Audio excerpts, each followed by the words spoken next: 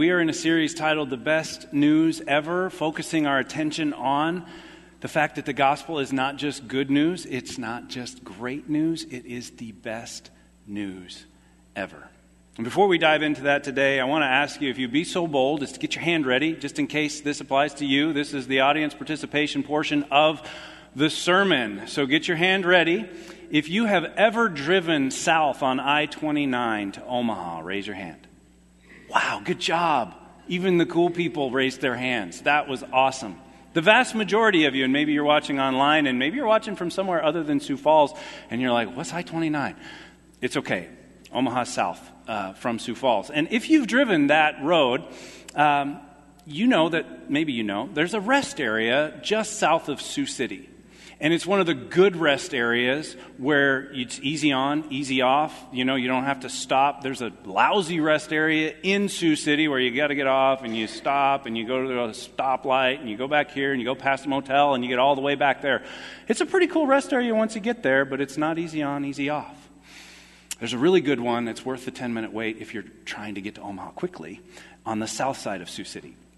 And just imagine with me for a moment that you're on your way to Omaha and you take the right one. You go through Sioux City, you get to the one that's easy on, easy off, and you're standing in that rest area and somebody strikes up a conversation with you. And they say, oh yeah, we're on our way to Fargo. You think, wait a minute, we're in the southbound rest area between Sioux Falls and Omaha. For those of you that are directionally challenged, I've got a map. And it'll make this really clear for you. And the red circle is Sioux Falls. That's where we are right now. Omaha is in the blue circle below us. Or is that green? Green, sorry. It's hard for me to see. I wrote it in there, but I forgot. Fargo is in the blue circle at the top, or the north side of the map. And the reason that I bring this up is I want to know, would you tell them? Would you tell this new friend that you met that you're not on your way to Omaha? I see some heads nodding. You would really go so far as to tell them that? Well, I mean, wouldn't that be a little offensive to tell them they're going the wrong way? I mean, who are you to tell them they're going the wrong way? Shouldn't you just let them figure it out on their own? No, right? The loving thing to do, the kind thing to do, is to spare them the next hour or hour and 15 minutes, depending on whether they set the cruise at 80 or 85 or 90. When they get to Omaha and they realize, we weren't going to Fargo all along. No, the kind thing to do, the loving thing to do is to tell them, you need to make a U-turn. And you need to say it kindly, like, speak the truth in love.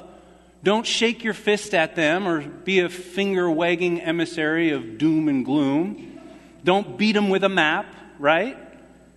Just kindly say, I just need to make sure you understand you are not headed to where you think you're headed. That would be the loving, kind thing to do, right?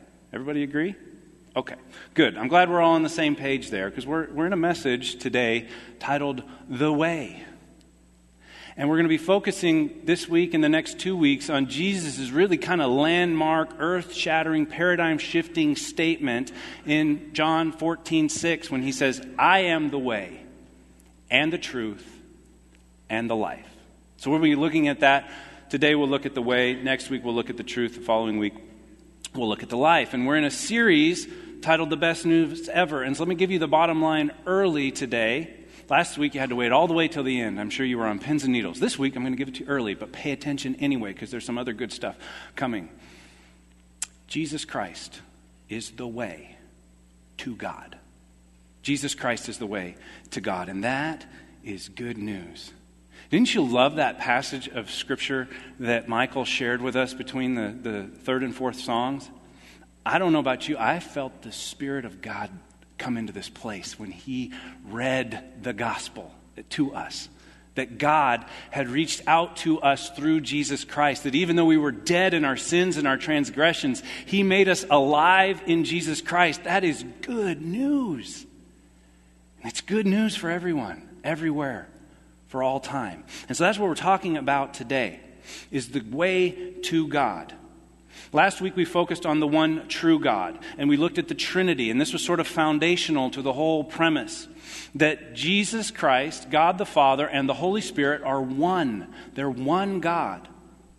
They have existed forever and will exist forever in a community of divine love, and they desperately want you to join them in that community of divine love forever. They want you to be with them forever. So much so that when we alienated ourselves from God through our own actions, they said, that's unacceptable. Jesus said, I'll go. I'll get them, Dad. I'll bring them back. I will go on a divine rescue mission. I will leave this community of divine love behind and go to earth and die a gruesome and horrifying death so that they can all come back. That's why it's the best news ever. And so my question at the beginning here is, did you tell anyone this week? Did you tell anyone the best news ever? Did you invite anybody to come to your church to hear the best news ever? Did you share a sermon with them? And if not, why not? If it really is the best news ever, and I think we agree that it is, why wouldn't we share it?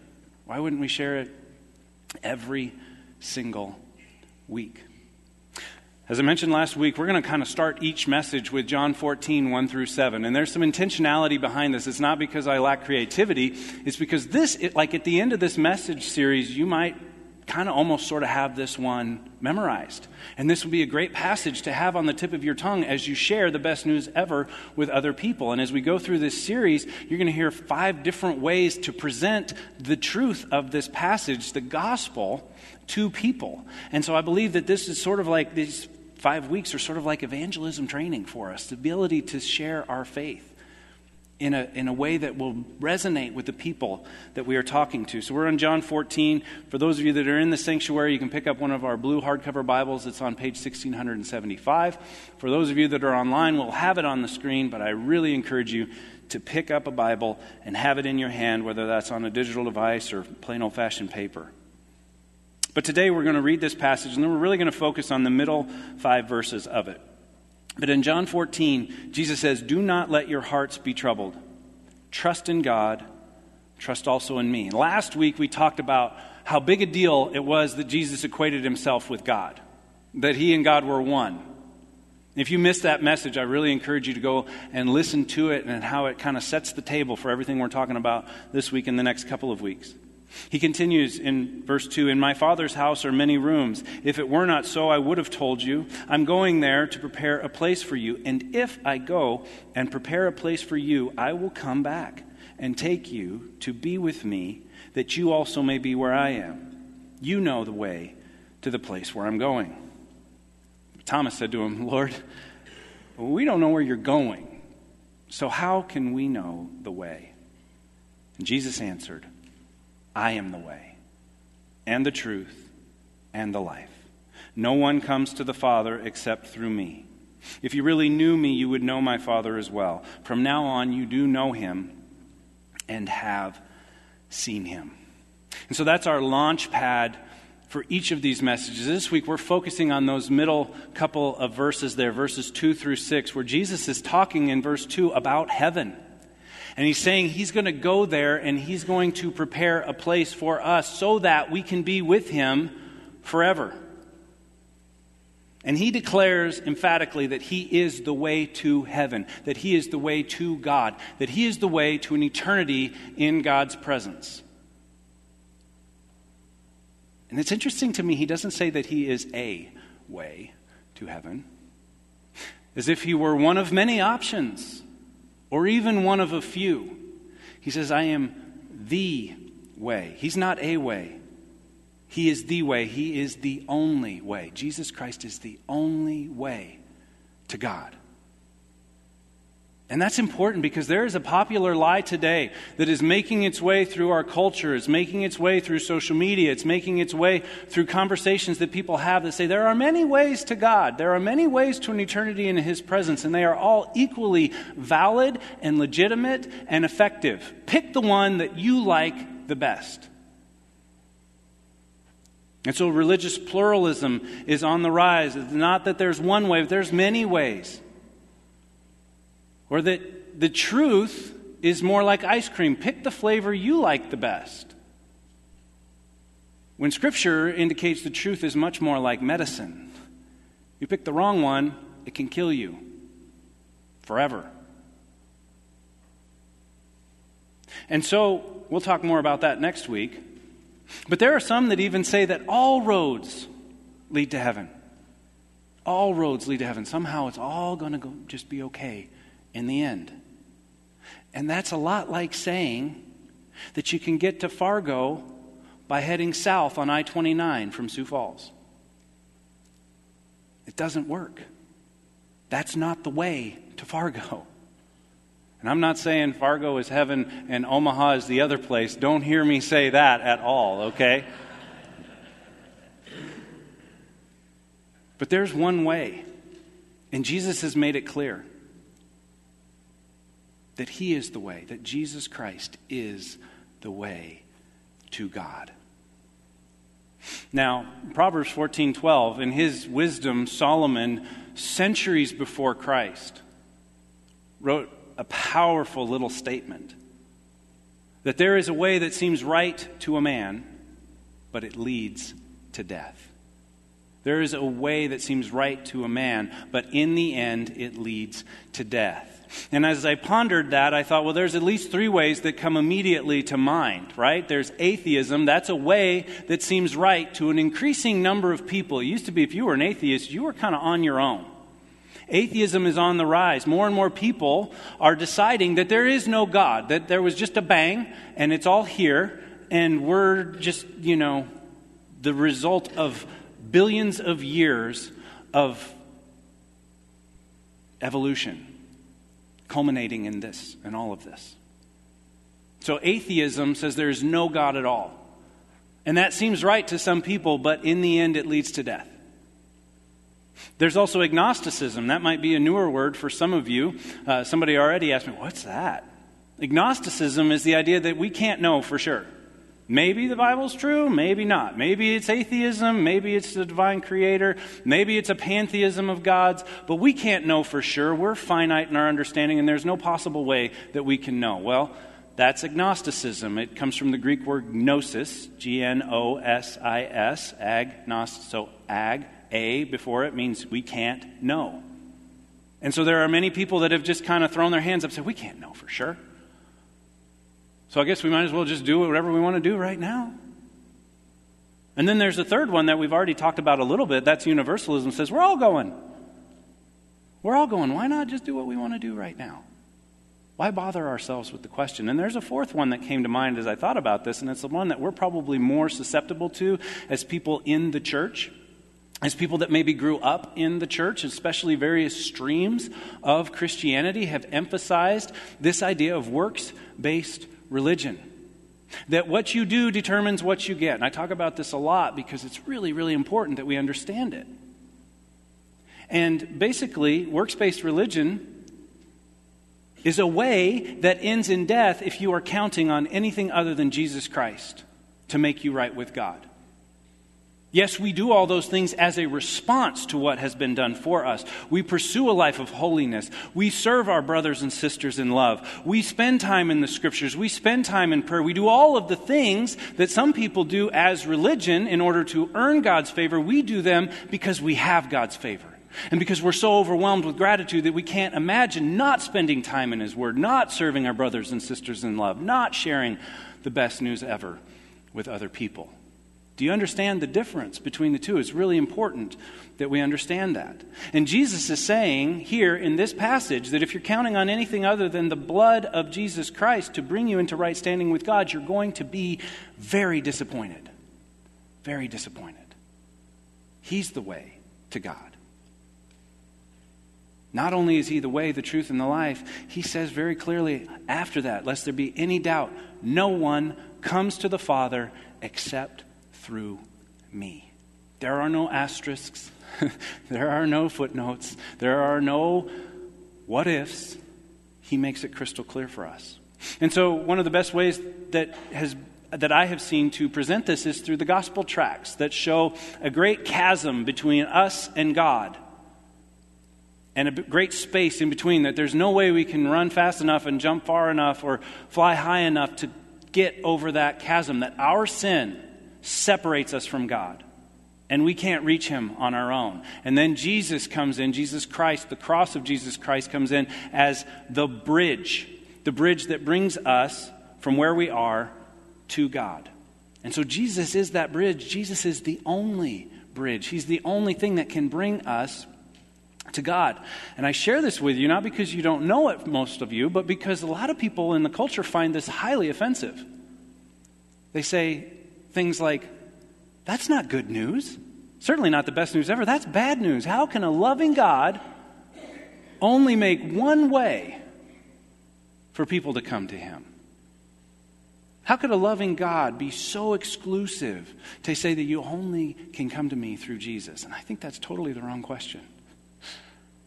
I think the right question is, why would a holy and just God make any way at all for us to be redeemed after we have so consistently rejected him and walked away from him and turned our back on him?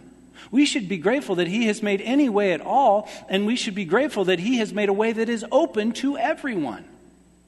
And he has, in the person of Jesus Christ. And furthermore, in verse 2, he says there is plenty of room for everyone. He's going there to prepare a place for anyone who will come. And in his Father's house there are many rooms. So there are rooms not for just the people that look and act and talk and smell like us, but the people who don't. There's room for people all over the world. There's room for people who are far from God currently to come to God. And that's why I love these Muslim prayer guides, that during the month of Ramadan, we have an opportunity to pray for our brothers and sisters, future brothers and sisters in Christ, that are currently in the Muslim faith, and pray that they would be redeemed, that the gospel would continue to flourish in the Muslim world. Did you realize that that's one of the places that it's growing the fastest? As the fringes of Christianity are pushing into the Muslim world. And we have an opportunity to pray for them. And these prayer guides are great. We've done this the last couple of years as a family. When we do our evening sort of devotional time where we read some scripture, we read one of these pages and it tells us about a Muslim nation and about how the people there live and how we can pray specifically for that nation, and then we pray for them. And so you can pick one of these up there on the tables as you go. And this is a great way to broaden your prayer horizon to include the people that are all around the world. Your kids are going to get one too. There's a special one this year that is designed for children. So I really encourage those of you who have kids in Kids Way to make this a part of your daily time together as a family starting on April 2nd. Because part of the good news is that there's plenty of room for everyone. There's not a limited number of spots available. This is good news, right? How many of you back before cell phones had ever been on a long road trip and you weren't quite sure how far you were going to make it, and so when you got to XYZ town, you were going to look for a hotel, right? You remember how hotels used to all have that vacancy, no vacancy sign? You hardly ever see those anymore. And I wonder, have you ever been on one of those types of road trips and you finally see a hotel and it says vacancy, and you pull in and you go in and you say, yeah, we need a room for the night. And they say, oh, I'm sorry, we just gave our last one away. I was about to flip the switch on the no sign, so it would say no vacancy. Aren't you glad that's not going to happen in heaven? Like, you don't have to worry about that. You don't have to be anxious about that. If you have come to faith in Jesus Christ, he is the way to God. And if you are on the way with him, you are good. You're not going to hear a no vacancy sign or see a no vacancy sign. And I want to pause right here just to mention, because every now and then we get the question and say, hey, Pastor Mark, when are we going to go back to one service? You know, we started that whole 2 services thing, during COVID, but, COVID's kind of over now, and we really liked it better when we were in one service. Can we go back to one service? And I said, well, I explained, we really started as an experiment, and as we made the decision, okay, are we going to go back to one service or are we going to move to 2 services, we recognize that when we look at our attendance numbers, if we go back to one service, we don't have room to grow in that service. That when we look at the combined service attendance between the 2 services and you put them in one service, we're very close to what church people call saturation, where when people walk into the back of a church and they see that 70-80% of the seats are full, they say, well, there's not room for me. It looks like a no vacancy sign. And they may sit down once, or they may just turn around and walk back out. And as I was pondering that and thinking through that, it occurs to me that that 85% number, I think that was a pre-COVID number. I'd heard that number for years. I think people are more crowd averse than they used to be, than they were 2 or 3 years ago. And that number might be closer to 60 or 70% now. And so when they come in and they see the vast majority of the seats are full, they're not going to stay. And I get it is more fun to worship in a full room. I'm with you on that one. And I even have a preference for getting here at 7:30 or 8 over 6:30 or 7. But I also have priorities. And the priority is that we would have space for people who are coming to faith in Jesus, for people who are interested, for people who are being invited. And so I do have some practical suggestions for those of you that might be in I'd really rather be in one service. The 3 main reasons that I hear for that is that it's not full and it's not as much fun to walk into a full room, or, there's not as much energy. Well, invite more people and there'll be more people here, and bring more energy yourself and there'll be more energy here. And then the third one would be to sit closer together. This isn't as big a deal in the second service because we're getting pretty close to that 60% just in this room, in this service. Imagine if everybody that was at the first service was in here right now. There would be nowhere to sit. There might be a few seats here and there. But if you would like to hear people singing around you and feel more energy, then sit closer to the middle, and there's more people in the middle, and you'll hear more people singing, and you'll experience that energy. So that's just a practical sort of detour on why we're continuing, why we did the experiment. We've experienced growth in both services, and we don't feel like we can stay true to our mission to reach people for Christ, give them a place to belong, and help them grow in their faith if we move back to one service. Now, here's the bad news. I know we've been talking about the good news, the great news, the best news ever. Here's the bad news. It comes from Jesus in Matthew chapter 7, right at the end of the Sermon on the Mount, which is, most scholars agree, the central teaching of Christianity. Most likely, Jesus did not just give this sermon one time in Matthew 5. He gave it over and over and over. And it wasn't just those 3 chapters. It would be days long of teaching. And those are just the footnote or the outline for that sermon. But towards the end, in Matthew 7, verses 13 and 14, he says something really important to our topic today. He says, "Enter through the narrow gate. For wide is the gate and broad is the road that leads to destruction, and many enter through it. But small is the gate, and narrow is the road that leads to life, and only a few find it." So Jesus is very clear that he is the way, and that his Father's house has many rooms, that there's plenty of space for everyone.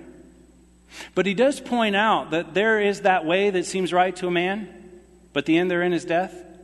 That's the broad road. That's the wide gate. And he begs us to not choose the easy road, the wide gate that leads to destruction, but to instead enter through him, to walk through life with him on that narrow road, following him, learning from him. This is called discipleship. This is where we learn what it means to be a follower of Jesus Christ, and we become more and more like him all the time. And as we do that, then we have opportunity through holy living and through being filled with the Spirit to share that great news, that best news ever, with the people that we bump into as we walk along the road of life with Jesus. Do you see how this is all fitting together with Jesus as the way? In fact, unless, every now and then people get confused, right? So in John 10, he makes it clear that he's the gate. Lest you think, well, there's probably another gate somewhere, right? No, he says in John 10:9, "I am the gate. Those who come in through me will be saved." He's made it so clear. They will come and go freely and will find good pasture.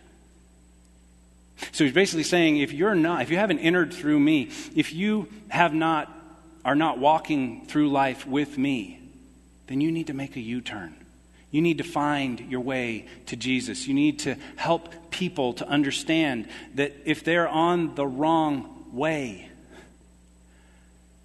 that they need to make a course correction, that they need to make a U-turn. We call this repentance, right? So you're going in this direction. You've chosen the way that seems right to you, whether that's atheism or agnosticism or universalism or even works-based religion. You're going in the wrong direction, and somebody has enough love to share the good news, the best news ever, that Jesus is the way. Then we turn. We make a U-turn. We go 180 degrees in the other direction, and we pursue life with Christ. We choose to make a U-turn, to go in a different direction, just like somebody who's trying to get to Fargo by going south on I-29 has to make a U-turn and head north. Why?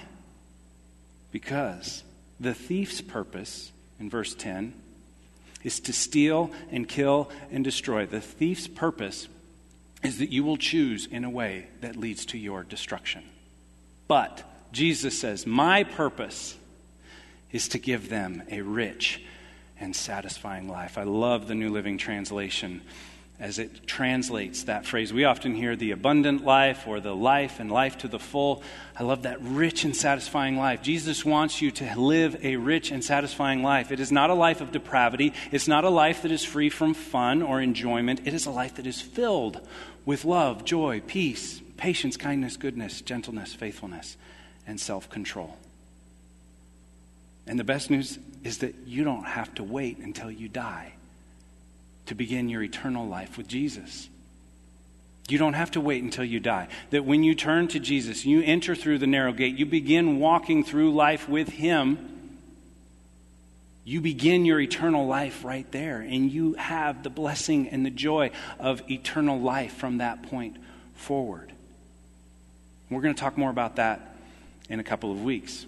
Right now, as we kind of bring this to a close, I had this idea pop into my head this week, and I kind of felt silly for not thinking of it the week before. I'm going to preach the gospel 4 weeks in a row, and then we're going to celebrate on Easter. Why not baptisms on Easter Sunday? I don't know why that didn't occur to me sooner, because I know that there are people in this church who have made a personal commitment to Jesus, but have never made a public profession of their faith. And what better way to close this series out, to celebrate Easter morning, to celebrate the resurrection, than through baptism. We have a couple of children who have recently given their life to Christ in our Kids Way program. I know there are some adults that have given their life to Christ but have not been baptized for one reason or another. And my hope and my prayer is that we'll have several people that take that step. And I want you to think, if you're in that camp, how much better will your invitation to somebody on Easter Sunday say, come to my church. I'm actually getting baptized. I want you to be there to celebrate that with me. And so if you've never been baptized, if you've never made that public profession of your faith, then we'll have a baptism class on Palm Sunday. Right after service, we'll make it simple. It's not going to be an hour and a half long. It'll be short and sweet and to the point. We'll walk through the logistics so that, if you've got questions about this or that, if you want to make sure you understand what it means and what will take place on that morning, we'll go through all of that. And then on Easter Sunday, my hope and my prayer is that we'll have multiple people that choose to make that profession of their faith. And so you can indicate that on a connection card. You can scan the QR code and sign up for the class so that we know that you'll be there. If you can't make the class, you're going to be out of town or you got plans or whatever, just send me an email, marc@linwoodchurch.org, and we'll figure out. We'll connect one-on-one. We'll do whatever we need to do to help you take that step. And so as we close, I am thankful that Jesus Christ is the way to God. I am thankful that somebody loved me enough to share that good news with me and to lead me into that narrow gate and onto that narrow path. And if you are, then today we just offer thanks and we offer gratitude and we say, Jesus, what can I do in response to that? If you're hearing this and this is the first time that it's really connected all the dots and you say, oh my gosh, Jesus is the way to God and I haven't entered through that narrow gate and I'm not on that narrow way, then today is the day of salvation. Today is the day that you can enter that narrow gate.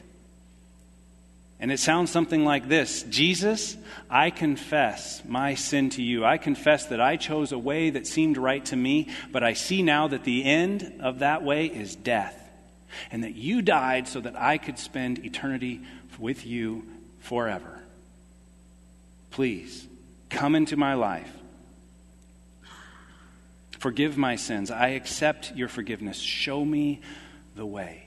Show me the way. Maybe you're saying, I prayed that prayer one time, but that was a long time ago, and I've gotten a long ways off course. Here's good news. Jesus is the way back to God. Jesus is the way back. It is not too late. You are not too far gone. No one is. His grace can reach you wherever you are. His grace can reach you wherever you are.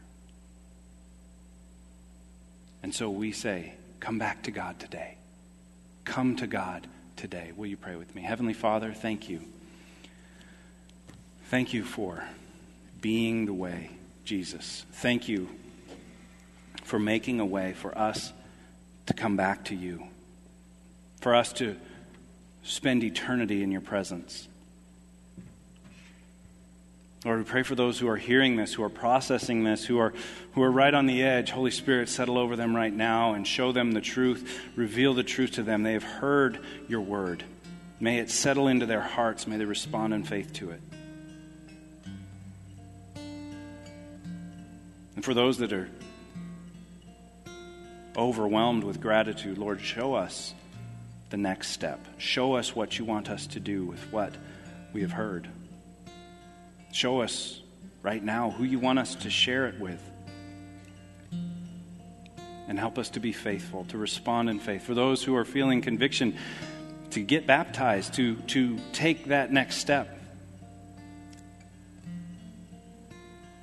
help us to just walk with you. In step with you, in step with your Spirit. In Jesus' name we pray. Amen.